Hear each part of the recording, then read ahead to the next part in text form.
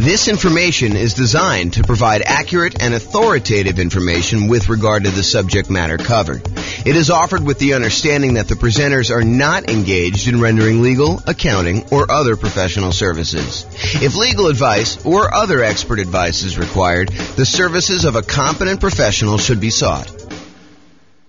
Welcome to the Toledo Real Estate Investing and Real Estate Financial Planning Podcast. Learn all about investing in real estate in Toledo, Ohio, with a combination of real estate financial planning and modeling with numbers specific to Toledo, plus syndicated, more generalized recordings of live and pre-recorded real estate investing classes. Not all of them specific to Toledo. Be sure to stay tuned after the podcast for a message from our sponsors. Well, good morning and welcome, everyone. I am your host, James Orr, and today we have a pretty exciting class. I think this is a very practical class. This is the class where you find out my best tips for getting mortgage quotes from lenders. When you're about to go get a mortgage on a property, I think it's prudent to call around and get quotes from a couple different lenders because they do vary. The cost to get the loan vary. The mortgage interest rates can vary a little bit, probably a little bit less than costs. Although, they're related, right? Like you're paying a fee for one thing and you get a different rate based on that. So, they can definitely vary in that way too. But today we're going to go over some tips for getting mortgage quotes from lenders. I did a whole class before, like a 2-hour version of a class where we talked about evaluating and directly comparing 2 different lenders or 3 different lenders. And I walked you through how you use their kind of like their good faith estimates and their kind of like closing cost estimates and what their fee structures were and try to compare them. And I showed just how difficult that process really is. And that's not exactly this class. This is sort of like the light version of that class where we talk about all the different tips for, getting quotes from lenders, how you do it, some of the things like that. And I think I do cover that in that class. It's been a long time since I even looked at the outline or listened to that class, but it was pretty good. Anyway, let's get started today. Tips for getting mortgage quotes from lenders. So finding a lender. Your experienced, investor-focused real estate agent is probably your best source of a referral for lenders. Someone who is in the business of working with a bunch of investors, they've got clients closing on loans regularly. They probably know, maybe not the best, right? Because they may not have experienced the best, but they probably have some pretty good lenders in their queue of lenders that their clients, their investor clients have used and have had good experiences with. And especially when you have some clients that are, they're like the type that will call 34 different lenders to get all the different quotes. And they'll say, okay, I've narrowed it down to these 3. They're all really similar. I think I like this guy best. That is the type of client that can help a real estate agent sort through a very large list to do that. And then, of course, the agent has the benefit of saying, hey, look, I can't say that this is obviously the best lender, but this is a good lender that my clients have had good experiences with, and not saying that you won't have, the unusual, weird experience with them, but overall, I think they've been really good. Okay. So I think getting a referral from your real estate agent, a experienced investor-focused real estate agent, is probably your best source. I think your next tier for finding a lender is attending a local real estate investor meeting, meeting lenders there or meeting lenders on your own, other real estate investors that asking them, hey, I know you just bought this rental property. Who'd you end up using for a lender? Tell me about the process. Who'd you interview?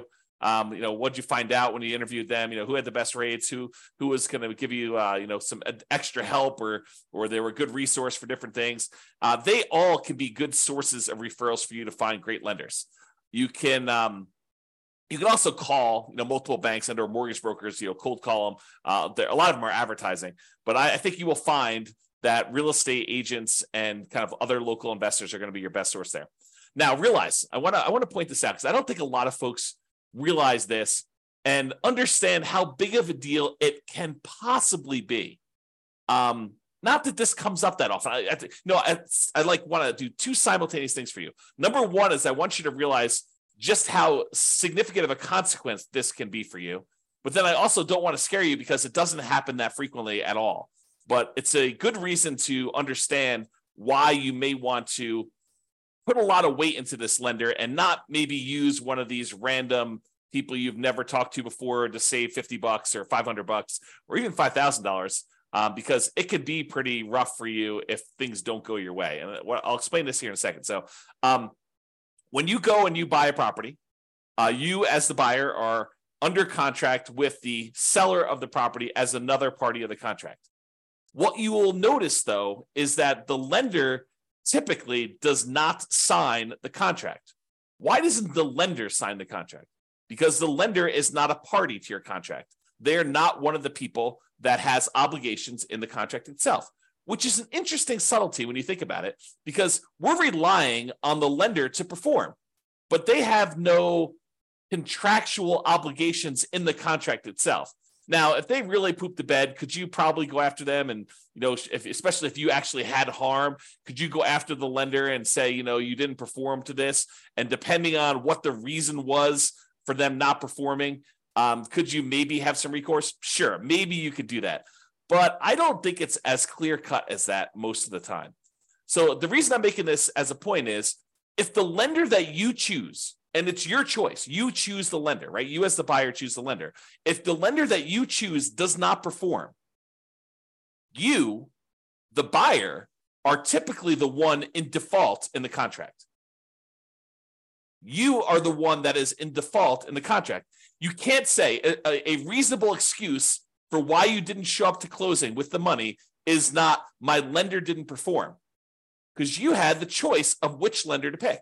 You were supposed to do your due diligence. You were supposed to, check them out, make sure that they were the one that, could get you good rates and could actually perform on the contract that you're in. You can't use the lender as an excuse for you not showing up with money. And if you put up a large earnest money deposit on your contract, you could be at risk of losing the contract. And most of the time, and in a normal market, you're working with a seller and the seller really wants to sell and they really want to sell to you because, they had the property on the market for 180 days before you came along and you made an offer and you guys came to an agreement and you've already gotten through the inspection and you've kind of negotiated all the stuff you needed to negotiate. And they feel like, hey, look, I just really want this thing to close. I don't want to go through all this again and have to start over. That would be another 180 days. And, maybe I'm going to get less for my property and maybe, someone else coming in is going to want to inspect me harder and, all this other stuff could come up. I don't want to deal with that. I really want this buyer to close.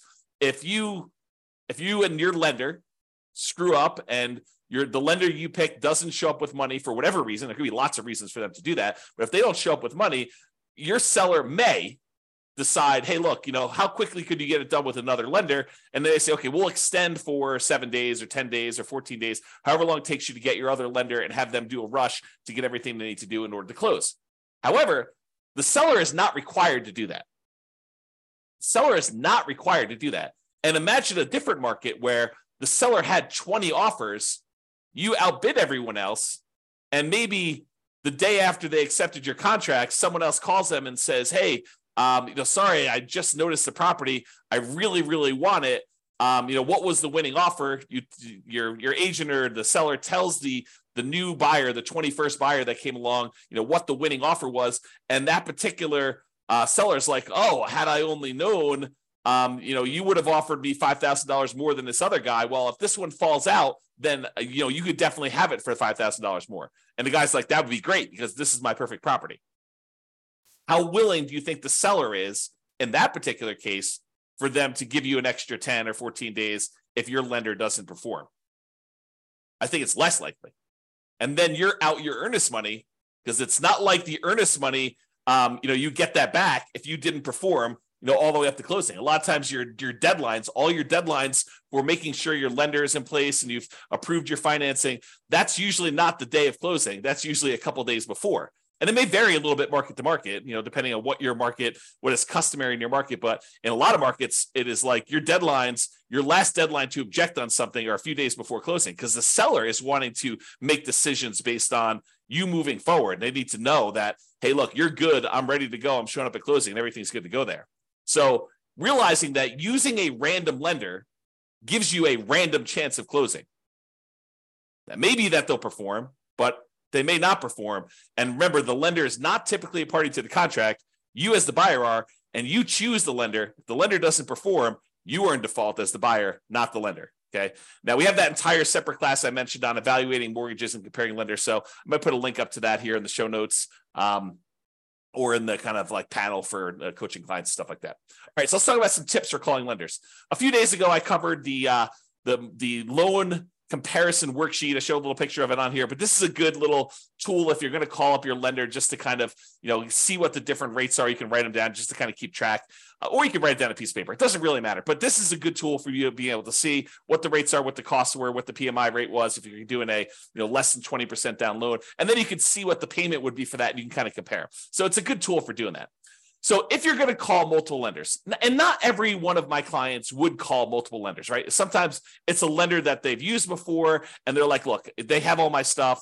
I know they can get it done. A whole bunch of other clients of James's have used this, or, whatever. They know that they're going with the same one. They're not going to call 2 or 3 or 4 or 5 different lenders to do this. But I do think that there is a percentage of clients that do call 2 or 3 lenders just to kind of get a feel for what quotes are with the different lenders to try to find them. So if you're going to do that, you're going to call lenders and try to compare quotes, ask for the rates, and do that on the same day.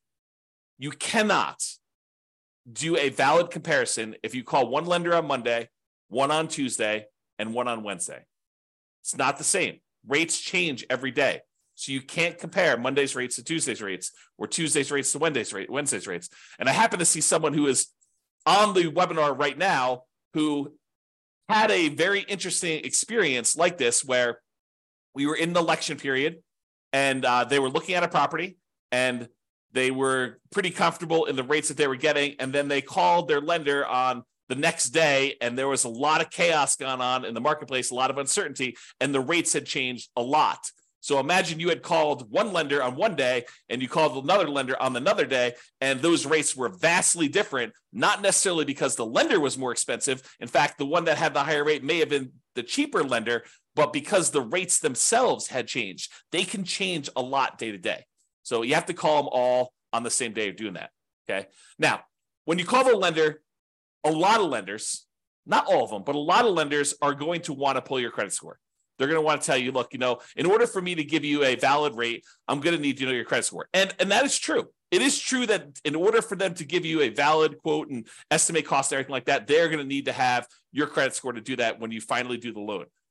But when you're calling around to 1, 2, or 3 or 4 lenders, you don't necessarily want all of them paying your credit report all at the same time.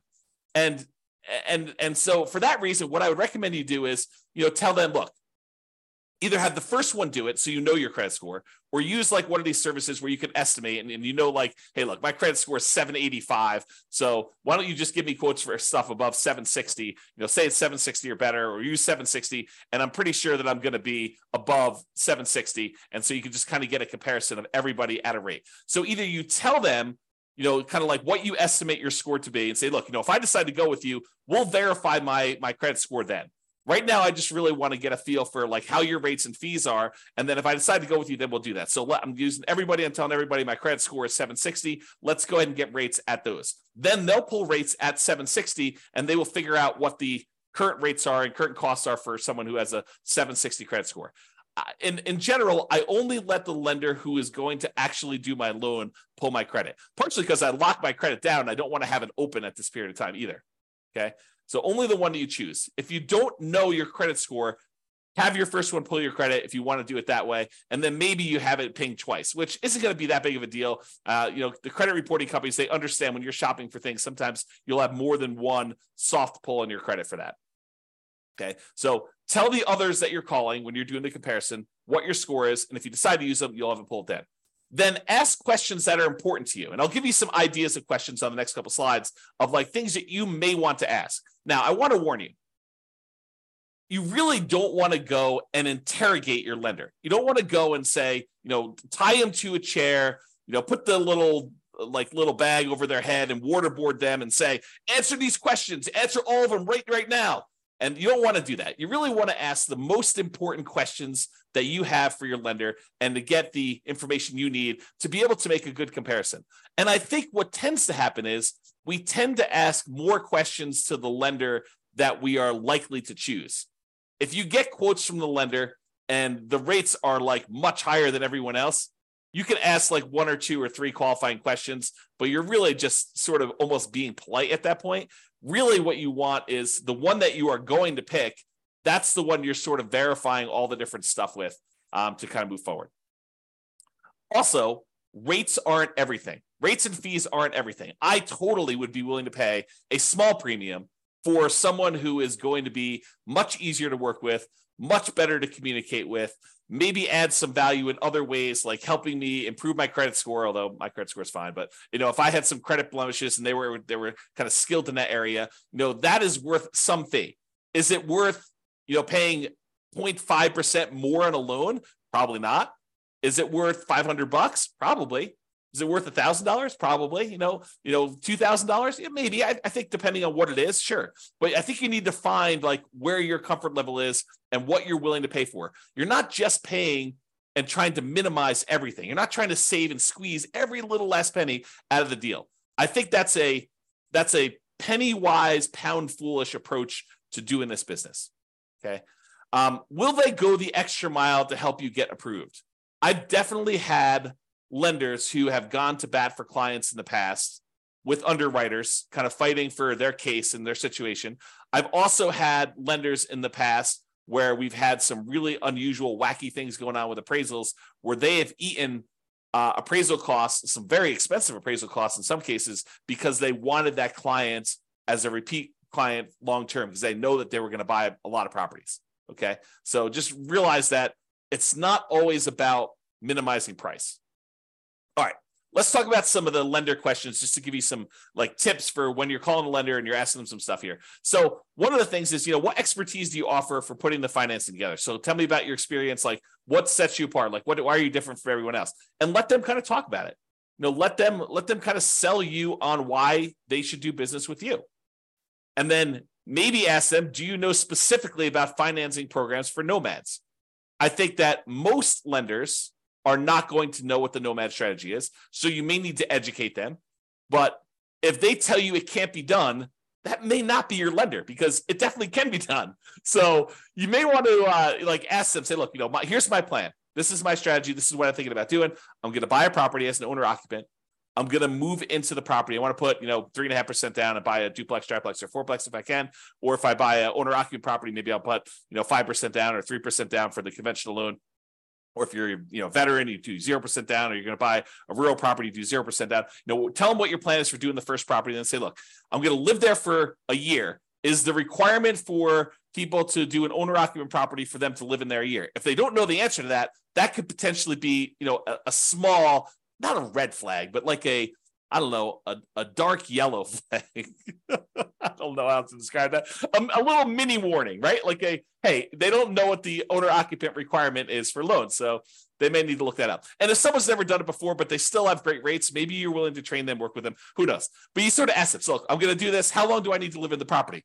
You got to live in the property for a year. Okay, great. So after a year, can I take that property, convert it to a rental, buy the next property as an owner-occupant, put 5% down conventional on that one, use the rent that I'm getting on the property that I'm moving out to help me qualify for the loan and buy the next property and repeat this process and have them explain to you how the loans work and whether or not you can do that strategy. Get all of your questions about whether they can do the nomad strategy and how it works and how they think about it from them. They are the ones that are going to be your partner. I'm using partner in quotes because they're going to be providing you 95% of the value of the property. They're going to loan you that money, usually for 30 years at a fixed rate interest rate. And usually the interest rate's pretty low in comparison to just things in general. So, they're going to be partnering with you to loan you, in some cases, millions of dollars. You're going to go do $500,000 properties. They're probably loaning you $5 million. So pretty serious. So just ask them about, financing programs for nomads, ask them to get some clarity on like how that works, what the kind of hangups would be, maybe even if you know that you're going to use them, don't do this with the people that you're not going to use. But if you're going to use them, they say, hey, let's walk through my situation and let's see what it would look like a year from now when I go and convert this property to a rental. Let's see if I'll be able to qualify. What's my debt to income ratio look like if I hypothetically bought this property and then a year from now I'm getting this amount of rent? Will I be able to qualify for the next one? What do I need to do? How do I need to change things? That's what I'm talking about adding more value than just price, right? Am I willing to pay $500 for someone who's going to help me plan out my whole strategy and make sure that I can do it and be on my side and help me optimize and say, look, we're going to need to improve your credit score over the next year. You can do this one fine, but we really want to improve that. Here are the things we need to do. And this is what we need to do for the next loan. And, if you can't get this much in rent for this property, we're going to run into some problems. So they'll help you with stuff like that. And then ask them, what are the current rates for owner occupant loans? If you're going to do a nomad or house hacking strategy or something like that. If you're not going to do owner occupant, house hacking, nomad type strategy as an investor, ask them for investor loan rates. What is the rate for 20% down? What's the par rate? No points. And what is it for, someone with a 720 credit score, 725 credit score, 760 credit score? Okay. What's the difference between 20% down and 25% down today? Get ideas from that. Okay. What are the current rates? And then how many loans can I get as an investor in my own name? And then if you are married and you're thinking about doing more than 10 or whatever the current loan limit is, ask them about loan planning for me and my spouse doing different ones. What if I do one and my spouse does one, then I do one and my spouse does one? And, do we have to have separate tax returns? And, it's not unreasonable if they don't know the answer to say, can you check with the underwriter that you guys use and get back to me? I don't think that's unreasonable at all. You're not doing that for a lender you're not going to use. You're not going to do this as your first pass, but when you start digging deep and you're talking to a lender, asking those questions, I think, become important. Okay. What type of documentation will I need to process the loan? Especially important if you're a self-employed person, because I think that varies a little bit more, but you want to find out from them what type of documentation will you need. Did you have any unusual situation happen to you? Did you just change jobs? Did you just get a promotion? Did you switch companies? Did you have a long period of unemployment? Stuff that could be a factor for you, ask about those things. Okay. I think yesterday or the day before we talked about the common things that lenders will ask for when you go to get a loan, but use that list and verify. What type of down payment will I need to buy a property? If you don't know the answer to these things, if you haven't watched all the financing classes, ask them questions about can I do a nothing down loan program? Do you have down payment assistance programs I could use for buying my first property or second property?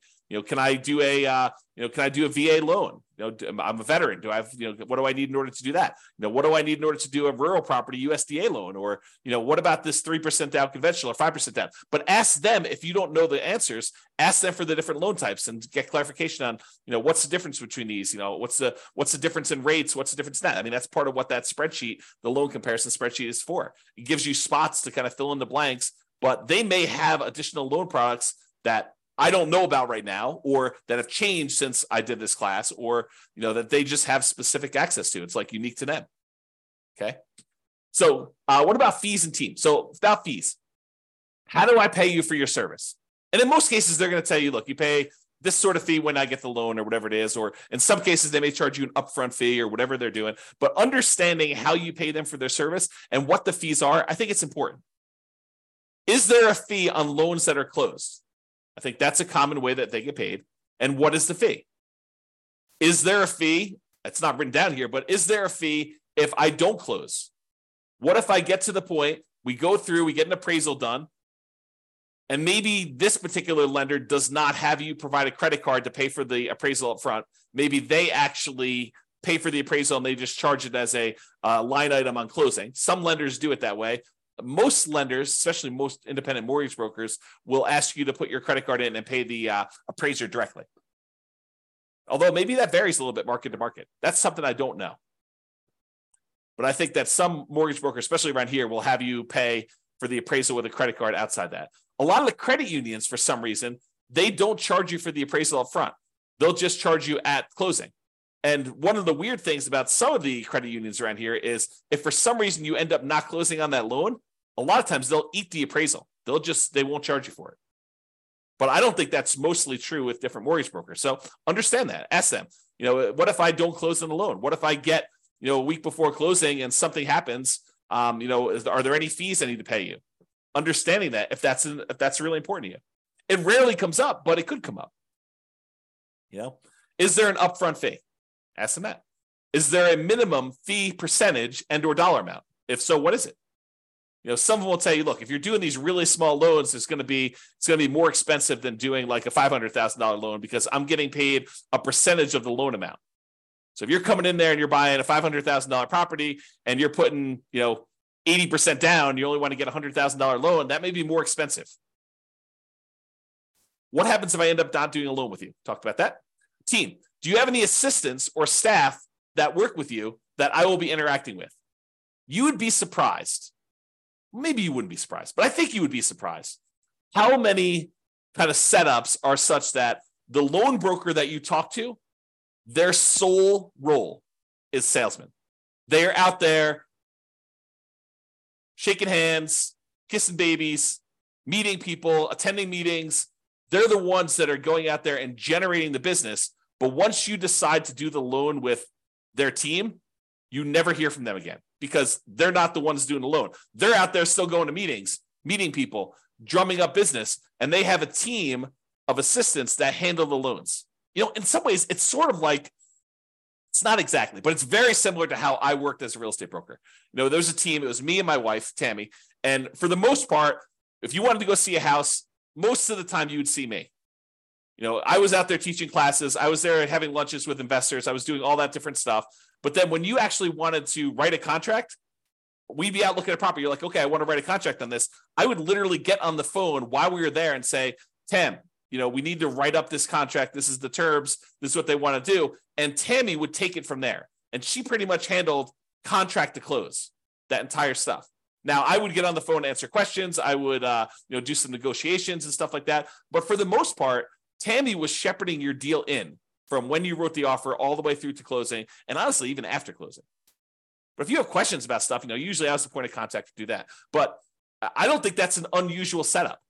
Having someone who's really good at, they call this the rainmaker role, right? Like the guy who's out there, gal who's out there generating the business. And then there's the people that they have the detail-oriented, attention to detail, filling out the contracts, following the paperwork, the kind of sitting in the office. And honestly, it's probably a better setup. At least I'll tell you, my experience is it's a better setup.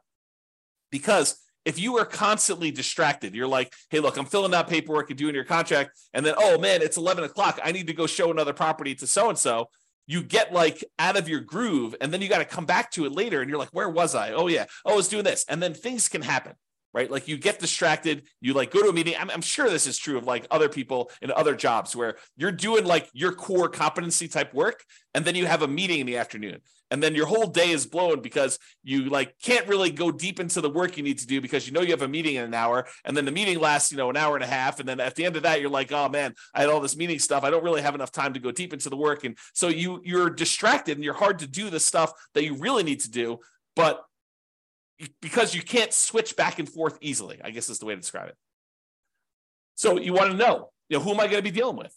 And so in some ways, you want to know if you're going to deal well with them, not necessarily the sales guy. The sales guy could be awesome. It could be like super friendly, friendly with everybody, the kind of like backslapper, really happy, all friendly to be around. And then the person you're working with could be like total meanie who just is like, like not very friendly at all and not very good at answering questions. But I don't know. Not saying that Tammy's that, but that's I've seen stuff like that before. All right. What would I be dealing with you on directly? And what would I be dealing with them on? Just kind of getting some clarity on that. All right. References. So what percentage of your business is from new clients? What percentage is from repeat business? I will tell you this changes over the course of a career. When you're brand new, everything's new. All of it's new business. Hardly any of it is repeat. But you get to a certain point, especially if you stop doing business generation things, that the majority of it is from repeat business. Or it should be. If it's not, that's a warning sign, right? What percentage is referred from existing clients? This was a major point for me. Like we had a lot of existing clients referring people. And if they're not getting referrals, that's probably a sign that the quality of their business may not be what they think it is, right? Because you should get referrals in this type of business. Now, if that's like, if someone tells you, I don't get very many referrals or something like that, it could mean that they're new, which is definitely a possibility. And in a business like this, sometimes people cluster together. Sometimes their clientele is relatively young, new people, and there's not a lot of them necessarily buying houses, as an example. Or maybe it's really, really old people and they're not buying houses. Or, so it's like, you got to understand a little bit more. You can't just use this as a number and make a decision based on this, but it's something to think about. Here's another question. Do you have a few, that means 3 in my mind, existing clients that you worked with in the last 6 months? That does not mean friends from high school. You want recent people, ideally ones that are sort of arm's length transactions, although in this business, it's a lot of people that you know, so it's hard to get truly objective sort of separation that I can call as references. You probably want to get investors, nomad references when possible. Someone who is doing something similar to you. It'd be helpful to understand that. Which goes back to like how we told you about how to find them to begin with. If you find an investor who recommends them, well, then you already have talked to them. You got to get that reference already. And I've realized that this is what you tell the guy you're interviewing or the girl you're interviewing. Hey, I realize people don't always agree. If I happen to stumble upon your most troublesome client, what would be their biggest complaint about your service? And then here's a warning. If they say they've never had a problem, they've probably not had enough clients because problems naturally come up in business. I know that I've definitely had clients that were like, oh, that was a little rocky. And it's natural. I mean, things come up that were unexpected. And I don't always cater to what everyone thinks things should be like, right? Some people tell me, look, you should do this. I'm like, that's just not my business. That's not how I do it. I'd have to think of an example, but that's just not how I would normally work things. Have you worked with any real estate investors, nomads that have invested like I'm doing? And can I tell them about your service?